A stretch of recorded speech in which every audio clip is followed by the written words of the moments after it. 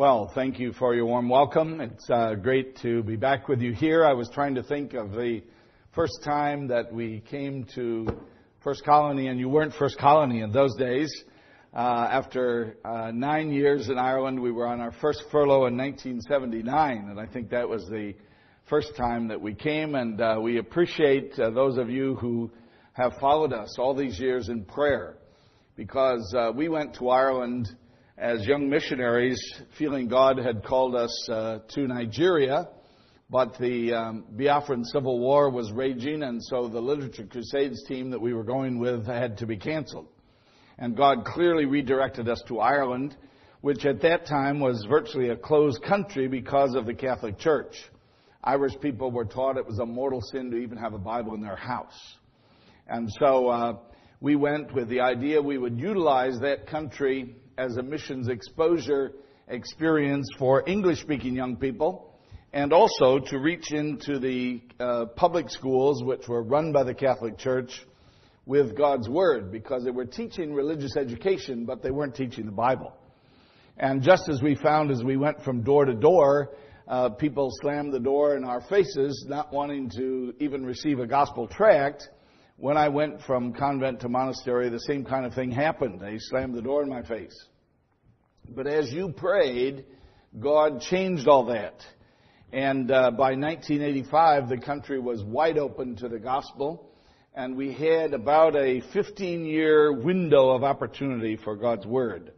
By the year 2000, we had placed many hundreds of thousands of Emmaus courses and other Bible teaching materials, tracts and Bibles and so on. And these courses were the required textbooks in those same Catholic school classrooms. And so we praise God for that. And also people on their doorsteps were open to the gospel. And some of those who came to know Christ are today missionaries in other parts of the world. And those who came on our missions exposure team, God, I think we've had close to 3,000 of them, and over 300 of them that we know of are in full-time work today somewhere around the world. And so we just praise God for that opportunity. It's been very wonderful to see that country open. But unfortunately, it's closing today. 3 years ago, they changed the Constitution to allow same-sex marriage. The next year, they elected a gay prime minister. And last year, they changed the Constitution for full-term abortion. And they're now considering euthanasia on demand. And that will probably be passed as well. And so Ireland has become the most secular humanist country in Western Europe. They don't want to know God. They will not allow missionaries to come. They close that door. You can go as a volunteer for a charity for 2 years, and that's it. You can go as a minister of religion. They changed the law 2 years ago. If a church will guarantee you about $100,000 a year salary plus health insurance, but they haven't granted any visas for any ministers of religion to go since they changed the law. And so today, Ireland is virtually closed to the gospel. At the same time, the nuns and priests in the mid-'80s started taking our courses to their mission field. And so today we have sent Bible teaching materials to Catholic schools in 40 countries, some of them closed countries, where our missionaries were kicked out in the 1970s because Islam came to power. But in some of those countries, they allowed the Catholic Church to stay there with a school because they liked their education. And so the nuns would take our courses into those countries, and we've seen Muslims come to Christ through the Catholic Church taking our Emmaus courses into those countries. And one of the countries they went to was Nigeria. And so that's how we got to Nigeria. 20 years after we thought we should go, God thought we should go. And so we have been there now 25 years, and God has opened the doors as we never imagined. When we were asked to go to Ireland, we said, no, we don't really want to go there. But in 1 week, God confirmed 4 times we should go. And when I was asked by Emmaus Bible Correspondence School to go to Nigeria, I said, no, I'm too busy in Ireland. But a year later, I was on the plane going to Nigeria. And now God has opened the door to all of English-speaking Africa for this new system of Emmaus course distribution. We no longer use the mail, because the mail doesn't exist in some of these countries. And so we go in and find nationals who will study our courses, and then we train them to set up a Bible center in their house, and they distribute them as our correctors.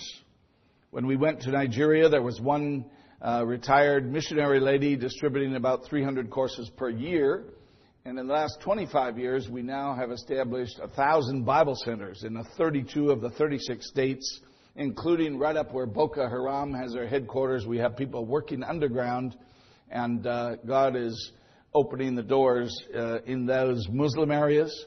We have a brother I'll show you in a minute or two here who has, I don't have time to tell you the system, but he and his Emmaus team have developed a system where they reach Muslim young men. And over the last 6 years, they have seen 11,000 Muslims come to Christ. And they now have 47 new assemblies of converted Muslims. And so we just praise God for what He is doing. And that has been in part because people like you pray. And so I'd like you to turn to 2 Corinthians chapter 1 for just a few verses before we look at the pictures, because these are very relevant. Now you remember that Paul wrote to the Corinthian church in his first letter having to correct many problems. His second letter, he had to defend himself because some of those people didn't want to be corrected. They didn't want to know the truth. And yet, Paul realized that those Corinthians, with all the problems they had in the church, were a part of his ministry, as he writes here in 2 Corinthians chapter 1 and verse 8. He says, "For we would not, brethren, have you ignorant of our trouble, which came unto us in Asia, that we were pressed out of measure, above strength, insomuch that we despaired even of life." Can you imagine? They were so opposed, they even despaired of life. "But we had the sentence of death in ourselves, that we should not trust in ourselves, but in God, which raiseth the dead, who delivered us from so great a death, and doth deliver, in whom we trust that He will yet deliver us." Now this is the verse I want you to look at. Verse 11 says, "Ye also, helping together by prayer for us, that for the gift bestowed upon us by the means of many persons, thanks may be given by many on our behalf." And if there's one thing I want you to go away with this morning, is the importance of your prayer life and the importance of you praying for God's work around the world. I haven't had all the experiences of the Apostle Paul. I've been shot at by the robbers. I've been chased through cities with the terrorists chasing me to try and kidnap me. I've been in jail for taking a picture that wasn't illegal. And all those kinds of experiences. But nothing like Paul had. But when you're in those kinds of situations, you realize as God steps in and delivers you, that somebody was praying. And that is what has been the basis of this ministry from the very beginning. People like you who pray. So when you meet together, and I want to encourage you to meet together to pray. Many of our assemblies today, they say, well, we don't have the prayer meeting anymore because nobody comes. Why don't they come? Prayer is our hotline to heaven. But we would rather watch the Dallas Cowboys. Or we'd rather take our kids to violin lessons instead of teaching them prayer is what keeps us going with God. And that's what keeps us going on the mission field. And Paul said to the Ephesians, I read one more verse if you quickly turn to Ephesians chapter 3. He prays for the Ephesian church, and he prays that they will come to know Christ better. And I'm convinced if we only knew Christ better, who He is, we would love Him more, and we would be more committed, and we would want to pray. But notice, after praying for these believers that they would come to know Christ and His love, he says, now unto Him, in verse 20, that is able to do exceeding abundantly above all that we ask or think, according to the power that worketh in us. Unto Him be glory in the church by Christ Jesus throughout all ages, world without end. And if you go away today realizing that prayer is God's procedure for us to keep in touch with His Word, I want you to understand how important that is, because we worship a God who is beyond our wildest imagination. We tend to put God in a box. 3 hours on Sunday morning, that's Christianity for many people. That's all there is to it. And the rest of the week, their workmates and their neighbors and their family don't even know they belong to Christ. That's not why Christ saved us. He came to redeem us, to make us His ambassadors, because He wants to use us in His plan to reach our world with the gospel. And He says, if you will pray, He's able to do exceedingly abundantly above all that we ask or think. Now, we all like to think we have great minds, we can dream great dreams, but God is beyond that. We went to Ireland never dreaming what God would do. We went to Nigeria, at that time the 5th or 6th poorest country in the world, yet the 6th largest oil producing nation in the world. All the money is in the pockets of the dictators and the politicians. People on the street dying. In our hospital in the bush outside of the state capital city of Jos, half of the people who come to us are malnourished. They just don't have enough food in the dry season. And we can't hardly imagine that. When we went up there, it was like walking back in time 100 years. There was no water, there was no medicine, there wasn't food for 6 months of the year, no sanitation. The average life expectancy in our village is 36. I had a woman come to the clinic 2 years ago. She had 9 children. 7 had died before they were 5 years of age. And so it's a different world. But God is able to do exceedingly abundantly above all that we ask or even think. And so I want to thank those of you who have prayed for us, because you have helped to make this possible. And for those who don't know the ministry or who haven't prayed, I want to challenge you to pray, because this is not a plan of Jim and Jean Gillette. This is not some thing that just happened, but it's God's faithfulness in answering the prayers of His people. And if we're willing to follow His direction, He can do this.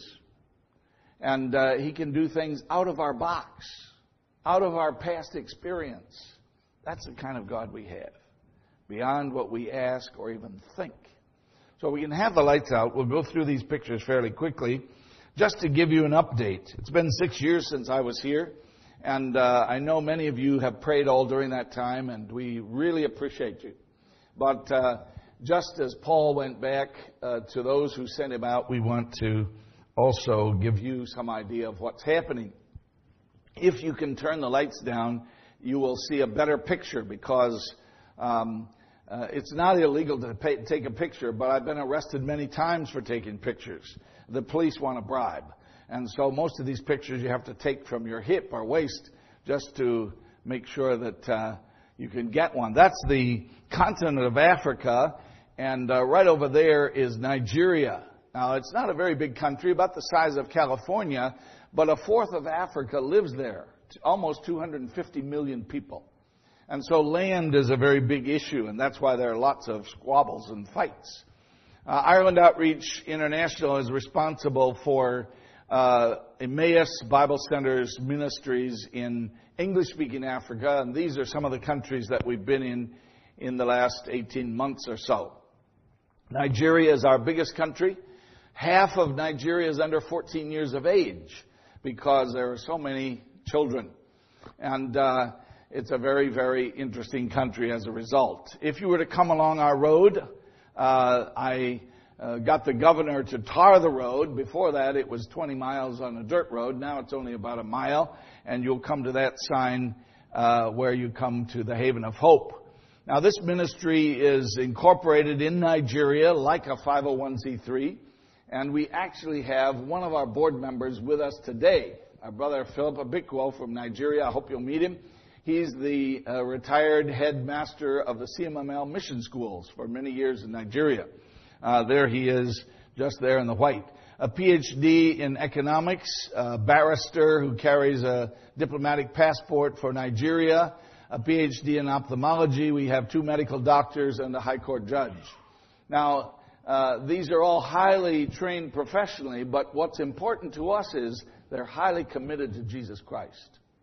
And so they're very involved in this work. We don't pay them. They don't need us economically. They do this because they love the Lord. Hope Academy School has developed as a result of our seeing people saved who were illiterate. And when we trained them to study the Bible, to learn how to read, they started bringing their children. Today we have 600 children, and it has been awarded as the best world-class, highest academic standing school in the whole of West Africa. We didn't apply for that. They just found us. So here Dr. Austin on the left and the school principal are receiving that award. And then the American College Testing Program heard about us, and they came and said, we can't find a good school in the capital city of the country. Will you be our testing center? We're in a village. We don't know how they found us. So today, those who want to come to American universities come to Hope Academy Schools for testing purposes. The school was built for 250 students, and we have over 600 coming. They start at 7:30 in the morning with very young ones, and then they go home at noon, and then we have the secondary school students coming. So these are just some of the scenes of the children that you would see if you were to come on our campus. We feed these little ones a snack. They call it tea milk. It's tea and a loaf of bread. And for some of these, that's the only food they would get in a whole day. The secondary ones get a full lunch, and so they get a starch and a protein and a vegetable. We had a mother come to us last year with tears running down her face saying, my husband was killed by Boko Haram, and I have 5 children in your school. If you weren't feeding them, they would be dead because I don't have any money to feed them anything. And so that is a great blessing. We're feeding 800 people every day at the Haven of Hope. The Nigerians are very athletic, so of course physical education is part of the program too. There's the science garden, the children's playground, and one of the courtyards there on the campus. All of our students have to study Emmaus courses. All of the 60 teachers we hire are born-again believers, and they have to study the first 12 Emmaus courses in the first year. The school is too small, and so earlier this year, the foundations were dug and prepared for another building to seat about 300. And so pray that God will provide someone to go out and supervise that. If there are any contractors here and you can give us 2 or 3 months, we can provide the backhoes. You know the backhoes? If you'll come and supervise and make sure they do it right. That's what we need. Hope Haven Hospital, we started out with a little clinic. When I bought this land, we had to buy land to satisfy the law, to register as a charity. We thought we'd buy half an acre. Somebody suggested we go up here. I said, we don't want to go up there. That's where all the missionaries are in Jos. But after we looked at a number of other places and God shut the door, an Emmaus corrector said, come outside of Jos 20 miles. A little chief has been saved and he wants his whole tribe to hear the gospel. That's how the Haven of Hope started. And he was sick. And I treated him, and he got better. And the next time I went, in 20 minutes, the whole back of the truck was surrounded with people saying, please, sir, help me. Please, sir, help me.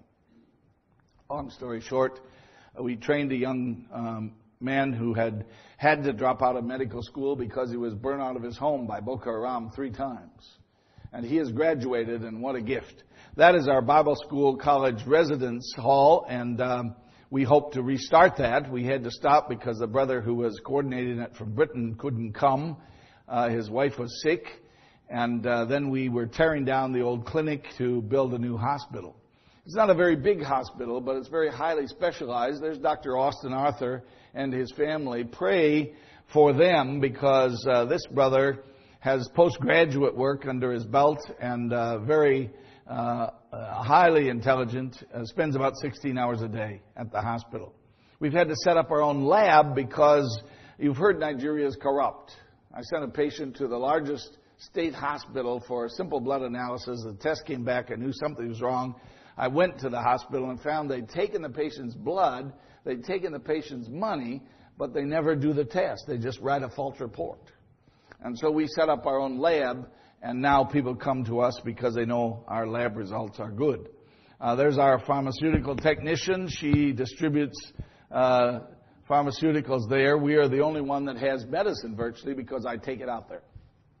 So in the new hospital, we have facilities for 3 A&E patients, the treatment room there on your right, the lab on your left, another treatment room on your right, and then that's the first corridor where all the consulting rooms are and the x-ray room and all those kinds of things. That's the delivery room and operating theater. And we are wired for telemedicine, the only hospital in Nigeria. So if our doctor's in the middle of an operation and he comes across something he's not familiar with, he can dial up on the internet, Mayo Clinic, Baylor, Johns Hopkins University, where we have contacts. They can point a camera right at the spot where he's operating and tell him what to do, and he can finish the operation. And so that is a great benefit. So pray for Dr. Austin as he sees many patients. He's assisted by 2 other doctors there and a cadre of nurses and other staff. There's my little granddaughter up in Montgomery helping me to pack all the supplements and pharmaceuticals to take out there. Right now, I have friends with us who have been packing. We have about 20 suitcases of medicine. Pray that we'll get it through the customs, because those customs people love to steal it. And so sometimes they hold us up. Every year we have an annual Emmaus Leadership Conference. This is based on all the good aspects of multi-level marketing. And so we have 1,000 Bible centers. And if each corrector raises up 20 correctors, he becomes an area coordinator. And then if he raises up 20 area coordinators, he becomes a zonal coordinator. And then we have to support 1 national coordinator. It's gotten so big we now support 2. But this is a very cost-effective way of doing mission, because we have 1,000 people distributing Emmaus courses and we don't pay them. They do this because they love the Lord and they're highly committed to reaching their own people with the gospel. They do it from their home. We don't give them an office. We don't give them a car. They just go on their bicycle to work, and when they come home at night, they use a candle and they grade Emmaus courses. They've distributed them throughout the day at their office or their factory or their university or wherever they are. And so we have seminars for these leaders to train them. There's Brother Joe Phillip from up in the Dallas area, and we have Rick Cordell with us today on your left there in the blue shirt. And so last year we had earlier this year in April, we had about 250 there from around the country. We feed them a meal, of course, and that's the only meal some of them get. So pray for this brother up here in the right. He's the one reaching Muslims. He has a price on his head. He has to vary his way to work from his home every day because they try to kill him. And so you might continue to pray for these leaders. We supply them with literature. This year we gave away about 1 million pieces of tracts and Living Waters Gospel of John, Emmaus courses, Bibles, New Testaments. And they take these home and then train their correctors to go out and train others and to do the work of evangelism. And so they really appreciate that. Now, when you do business in Nigeria, it's a little bit different. That's Walmart. That's Home Depot, actually, or something like that. I went in looking for a stapler for the office, and they came out with one of these little tot staplers. I said, no, I want an office stapler. That's all we have, sir. Well, can you not get me another one? Oh, we could try from China in 6 months. I never went back. Pray for the brother on the left. He is lives in Abuja, 5 hours away. He travels on Monday and goes home on Friday and works on Saturday to support himself as a plumber and electrician. He supervises our construction. His public bus that he goes back and forth on has been attacked by Boko Haram. It was robbed by the robbers. He lost his phone and his computer. And it was hit head-on by a petrol tanker. These are different buses. And he survived all of them. Now, he feels really called to serve with us. We need about $400 a month to support him. Pray that God will supply the need to support national workers. These guys, we've known them for 20 years. So all the stories you've heard about corrupt Nigerians don't apply to these people. We've seen their Christianity in action. The brother on the left there is my security officer. He's in our assemblies. He was the head who fought Boko Haram in one state. He could tell you all the battles he's had with these terrorists. He's a wanted man. He retired, and the trustees said, well, you're going down to the south. You better have somebody to guard you, because that's where they kidnap all the expatriates. And I said, I don't need to waste God's money. I've been going there for 20 years. I don't need a security guard. But they insisted, and so I brought this brother. And sure enough, as we were preaching, the terrorists blocked the road and tried to keep us from getting out. He went and commanded a taxi and a policeman to drive it, and they drove around them in the ditch with these guys shooting their guns, and they chased us through the city for an hour. And so this is the kind of situation that Nigeria is becoming. You've prayed for our water factory. It's in operation, that picture in the middle. We package it up into half-liter bags and take it out to the villages where they have no water in the dry season. We travel a lot. I drove 5,000 miles this year in about 3 weeks, having graduations every day, sometimes 2 and 3. And they are so appreciative of that. There's Dr. George, our ophthalmologist trustee. He's also our best Emmaus distributor. And so we deliver materials to him, and then he distributes to all of his correctors in that area. Some of you older ones might remember Brother Pedro Dillon. He is a Hispanic brother who has labored in California with Hispanic people, and he has published this tract, Food for Thought, in Spanish for many years. He wrote to me several years ago, said, would you like to publish it in English? And so he sends us the funds every quarter to publish this. Last year, Nigeria was in the World Cup, and so he sent funds for us to print 500,000 of these. And they had the place where you could keep track of all the scores of all the countries in the World Cup. And at the same time, 2 gospel articles. We actually had Muslims coming asking for copies of this. There's Jonathan Aboy, our prison coordinator for Emmaus. And so he takes the courses into the prison. Our Jos prison is where all the condemned prisoners go. They're all waiting to be executed. They'll either be shot or hanged. And they sometimes wait for a long time. And so we have gone in with the Emmaus courses. Many of these prisoners have trusted Christ. And even the police are being saved, some of the prison wardens. And so some of the Christian police associations that have been established are using Emmaus courses for their Bible studies. Now, if you go to prison in Nigeria, it's not like here. It's real prison. There's no luxury suites. And this prison was built for 300, and they have 3,000. And that's the only source of water, that well. They lower a rope down with a fashioned inner tube from a car on it and pull it up. That's how they get water. And so we went for medical outreach. We preached to them first, and Dr. Austin explained to them in their own language what we're going to do to have the clinic. We had it set up so unusual in Nigeria. We had some nurses taking all the vitals, and then we saw them here, and then Kevin had a whole cadre of Nigerians counseling them. And I think we saw about 270 patients that day, and over 30 of them trusted Christ. And so as we demonstrate the love of God, as we preach the Word of God, people respond to that. I've never had the experience of baptizing anybody in prison, but when I went to Liberia in March of this year, we baptized 62 prisoners who had been saved from studying Emmaus courses in prison. And they brought the water. You can see it's pretty mucky from the river.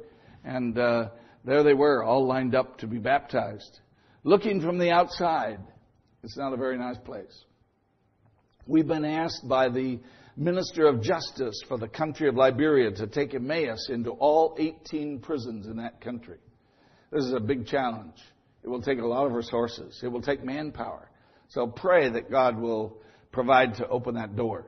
And then we travel around the country for Emmaus graduations at various churches and assemblies where they have used the courses to study and learn about the Word of God. Here's a church that I helped to establish in Lagos 25 years ago. My first student was a converted rock star. He has more gold and platinum albums from Hollywood than any other in Africa.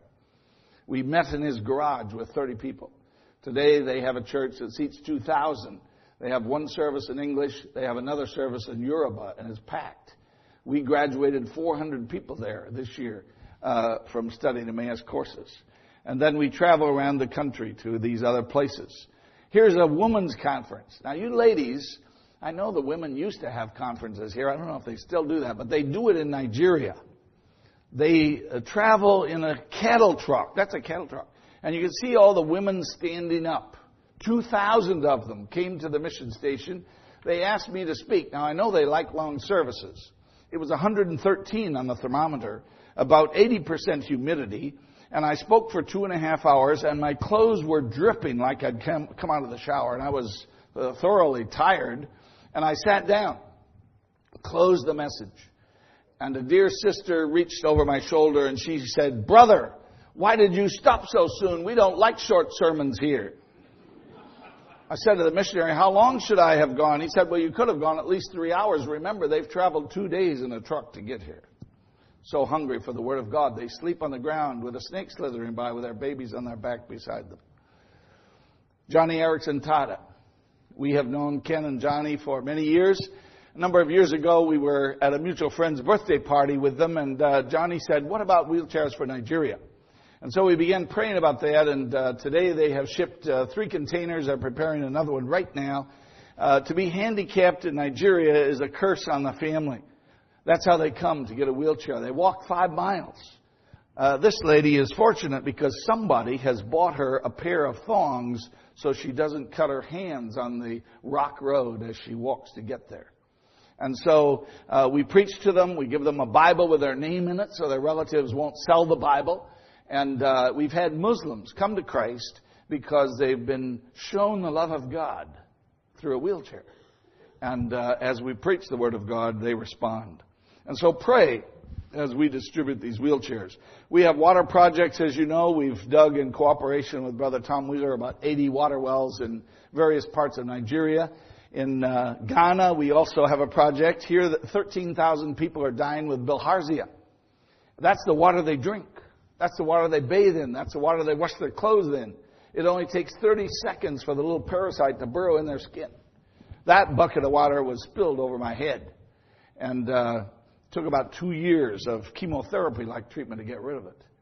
How do you treat 13,000 people at maybe $10,000 a head to get over it?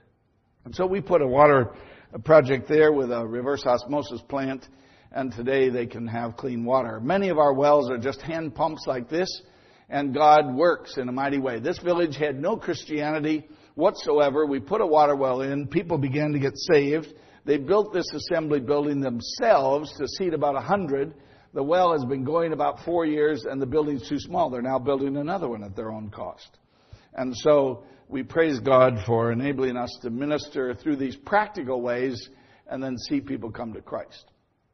And so as we have these leadership conferences, pray. As we go to prison, pray. As we preach to them and teach them. There's Joe Phillip and Tony Thomas from one of the assemblies up in the Dallas area. They've been out as speakers the last 2 years, and they're praying about coming next Easter time. They're here in Dallas in some of the assemblies right now speaking. Pray for our water project. It's not without challenges. You see, when Satan sees God at work, he takes notice. Our water delivery truck was hit by one of these little tricycle KKs from India. They used them as taxis out there. Now, it was clearly the taxi driver's fault, but the passenger in their back fell out and was killed. And, of course, they blamed our truck driver, put him in jail, and it wasn't his fault. And so this is the kind of opposition we receive as we try to minister to people. We help build assemblies. This one started about 6 years ago. We put a roof on it, put the chairs in for them. They put the block walls up. It was built for 100. When I spoke there last year, it has 200, and they're hanging through the windows and doors. They can't all get in. The number of assemblies have grown from 1994 when I went from 250 to over 700. And when I asked the brethren, what do you attribute to this? They say, well, part of it is the fact that you brought good Bible teaching with Emmaus courses. Pray for our school. We need a new auditorium. Dr. Austin called me a few months ago. He said, get the people to pray for a new auditorium. Ours only seats 400. They had a PTA meeting of 1,000 parents, and it started lashing tropical rain in the rainy season. And, of course, that cut off the meeting. Pray for those who stand tall for Christ. This lady is a high court judge, Because she will not take a bribe in her court to free the prisoners, she has a death threat on her life every day. As do these men, because they stand tall for Jesus. To give you an idea, this brother was raised in our assemblies. His father was a good friend of Philip. And he rose up through the ranks as a barrister. He was the only Christian in the current Muslim government. He was investigating all the corruption, and they assassinated him and his wife and his son the same day. I had been invited to go preach at an assembly with them on that very day, but I had another appointment, and they were all three eliminated that day. What a loss to us. A moving experience to go to that funeral. But God still put it all on television, so the whole nation, including Islam, heard the gospel at that funeral. Now, because of the problems in Ireland, and we can't get people to come as missionaries, Ireland Outreach board members took a decision a few years ago that we needed to downsize in Ireland. We haven't left Ireland. Dina and I still live there. We will transition over here. Some of you have seen the building that God provided for us to move our international headquarters here to Houston, Texas, on Hollister Street. Go on our website, you can see it. We need volunteers to come and help, have Mark Hamilton help finish the construction. And we need people to come and man it. Volunteers who might come 1 or 2 days a week to help pack containers for Africa or to help in the office. We need a full-time bookkeeper, an office administrator, a secretary, a manager for packing these containers, a maintenance man. Whatever skill you have, God can use if you have a willing heart. But you see, the problem is, in so many cases in America today, as I travel back, Gene tells me I'm going to have culture shock in reverse. You aren't the same. There's not the same level of commitment to Jesus Christ. And in many cases, our Christianity is in this little box of 3 hours on Sunday morning. That's not why God saved you. We need to pray for revival in our assemblies across America. We hope to have a training center at the building in Hollister Street. There it is. And we hope to have a mini Hope Center there where we'll rent out the lower floor to other ministries. So this will be a hub for international evangelism. Johnny and friends have already signed a contract with us to receive used wheelchairs. They take them to prisons where they've trained prisoners to refurbish them. They come out looking brand new. And an Indian brother has approached us. He has an orphanage in India. We have room for about 6 or 7 ministries there. So if you know of a ministry looking for an office anywhere from 150 square feet to 3,000, send them to talk to us. That's the warehouse of the previous owner. We hope to create a conference center there where we can seat 300 to 400, feed 300 to 400, and have training sessions and training our American Christians in one-on-one personal evangelism with Eventel, a little tract, May I Ask You a Question? I won't ask the embarrassing question. How many people have you led to Christ since you've been a Christian? If you fit the mold, the statistic from research, 92% of you have never led anybody to Christ. That's not why God saved you, to just have an insurance policy against hell. He wants you to be His ambassador. There's a previous owner showing us around the building. That's what it used to look like. Now all the drywall is up. And we need volunteers to come and help finish the construction. Maybe a painter or a carpenter or whatever. This is a big project. Bigger than, a sister in one of the assemblies took me there and she said, I think you should look at this. We'd been looking for land. She said, I think you're a man of vision with your ministry, and I'm a woman of vision. I want you to look at this building. When I saw that, she said, don't tell me I'm crazy when you see it. Well, when I saw it, I thought she was crazy. It's far bigger than we need. But God has bigger plans than what we think. We were reminded this morning, His thoughts are not our thoughts. They're much higher. And so pray that God will enable us to use this center to reach out to the world. Jesus said to the disciples, go. When I was sitting at a missionary conference in Wheaton College in 1966, the late Paul Little, the head of InterVarsity, after he was introduced, stood up and said, if you haven't been called to stay in America, you're living in sin. And all of the 1,200 students sort of shuddered. Because he said, you've already been commanded to go into all the world and preach the gospel. Why are you here? 7 billion people on our planet. And billions have not heard the name of Jesus. And they're crying out for reality. And Islam is the fastest growing religion in America today. Why is that? You see, we as the church have failed to live out our Christianity so people can see reality. They're laughing at us. Muslims are laughing at us because we're so divided. We're so ineffective. They have a fake, demonic philosophy, I call it. And yet they're the fastest growing church in America. And yet some are open. I gave a gospel to these 2 young people. I turned around and looked, and there they were reading it. I went back and took their picture. But you see, we've taught our young people in America the sky is what we ought to reach for, not heaven. You got to have your 2 feet on the earth, get your 3rd PhD. Don't get me wrong, I have nothing against education. I was educated. Make a 6-figure salary. When you die, you'll have a better funeral. And you won't have laid up any treasure in heaven. Yeah, you've reached the sky. But you'll have nothing to take to the Savior. And the coming of the Lord, we believe, is very near. I want to encourage you to go. My parents retired at 55 and came to Ireland. When they died, my mother died at 89. She was serving the Lord at 85 yet, after my father died. And they both said to me, the best part of our lives was when we were serving Christ in our retirement years. Many of you are retired, and you could come and help us. You could come to Nigeria for a week or 2. We'll not take you down where they try to kidnap you. We'll take you where there's no snakes.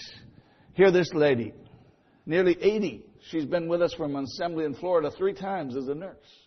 And so there's an opportunity for you to come and serve with these dedicated Christians who love the Lord and are so appreciative of those who come and help them. It's a mountaintop experience. It'll impact your life. You'll never be the same again. Trust God. I overheard my wife talking to some sister in an assembly. They didn't know I was listening. And she said, doesn't it get you worried with Jim going to Nigeria? With all that violence and terrorism? My wife is my best prayer partner. She said, well, it certainly has improved my prayer life. But she said, I've had to come to realize if the Lord's going to take Jim, He'll take him just as easily in America or Ireland as He will in Nigeria. So you don't have to be afraid. Why should somebody threaten you with heaven? Isn't that where you want to go? No, you don't want to go there. You're like me. I take vitamins all the time. We want to stay alive. Will you trust God with us? The county of Harris is imposing conditions on us beyond reality. And we're told there's an atheist in there who doesn't like us. And they've imposed regulations that will cost us $1.5 million above budget. By the time we finish it all, it'll cost us $3 million more than we imagined. But God has given us a $1.5 million matching grant. And so every dollar given to finish that building will be doubled. And then we can fully utilize it. So pray, trust God for the impossible. He's able to do exceedingly abundantly above all that we ask or think. That's what He's done. And He's done that because He's faithful to hear and answer prayer. So thank you for praying. And please continue. If you don't get our prayer letter, take the packet of information I was giving you. There's a little coupon inside. Fill that out with your name and address and give it to me before you go home today. There's no obligation. We won't ask you to pledge any money. We just want you to pledge your 1 minute a day to pray, because that's what makes this happen. There is a new prayer card in there to put on your fridge, and that's the latest edition of Outlook. So thank you for having us. Thank you for listening. Thank you for praying. Thank you for being a part of what God is doing through the ministry of Island Outreach International. God bless you.